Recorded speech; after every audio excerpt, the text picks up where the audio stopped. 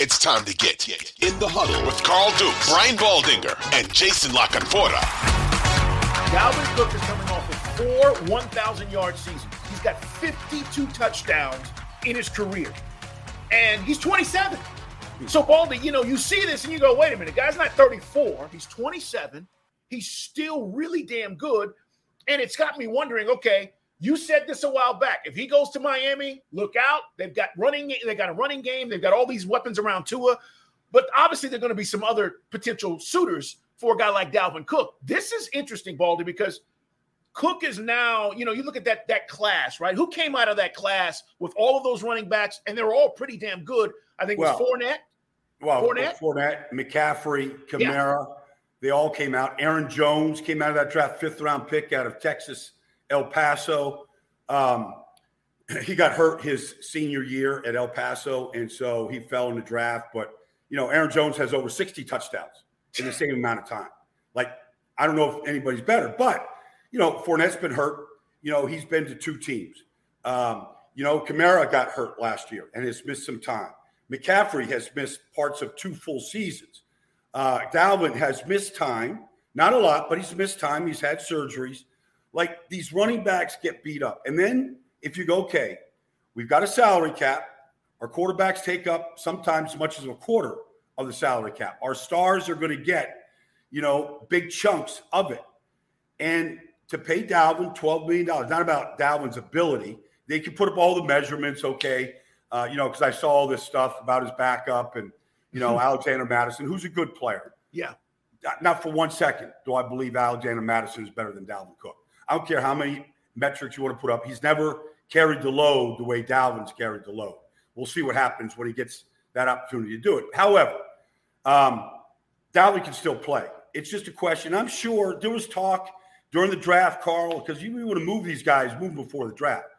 But, there was talk about that. But none of these players, including Zeke, and the other guys, and including Saquon, none of these guys want to take a pay cut. They all want maximum dollars because they know that their careers are in limbo at any point. So that's, I think, where Dalvin is at. He's like, okay, like I'm sure they negotiated without knowing all this stuff. I'm sure he negotiated with Minnesota about a pay cut, a haircut, whatever you want to call it. Yeah. He's like, no, I'll take my chance on the market. And, Dalvin's, I was just in a restaurant the other day, Carl, here in South Florida. He's in the same restaurant with his brother. I'll say this about Dalvin. In that class that I mentioned, he was my favorite back. Now, he went in the 2nd round to Minnesota. But I've sat down in the film room with Dalvin. That man loves this game.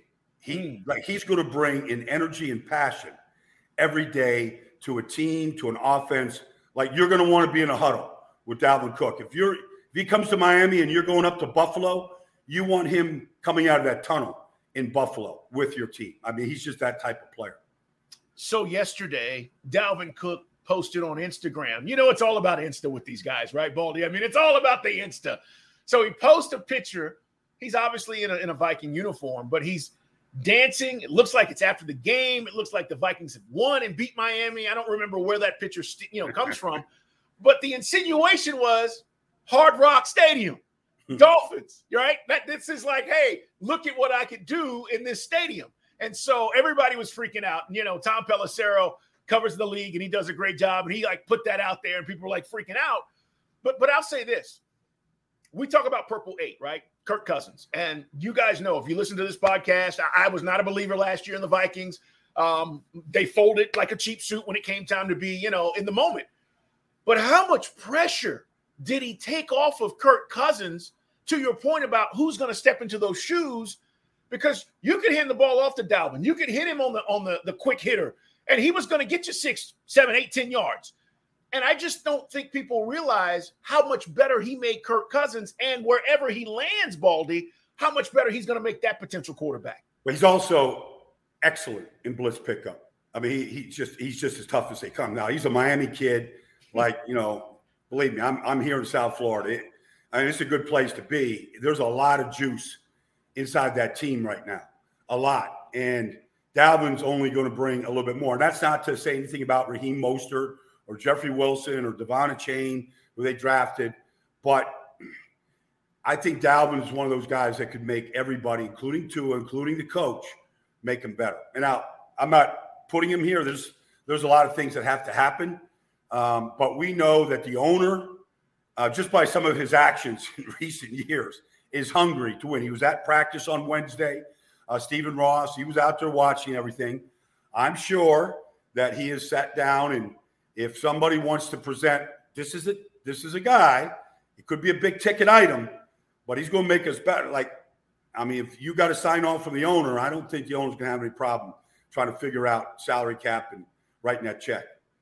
Guys, it's in the huddle. Brian Baldinger, Carl Dukes with you. Jason Lock-on-4 are part of this podcast as well. Make sure you check us out on YouTube, www.youtube.com/@InTheHuddlePod, P-O-D, and you can check us out on YouTube, guys. We're there now as well. I want to ask you about running backs. Let's just stay right here in this realm for a second, Brian. Why are teams shifting to not pay these running backs? So we saw the Cowboys release Zeke. The Falcons draft a running back, and people went crazy. So did the Lions.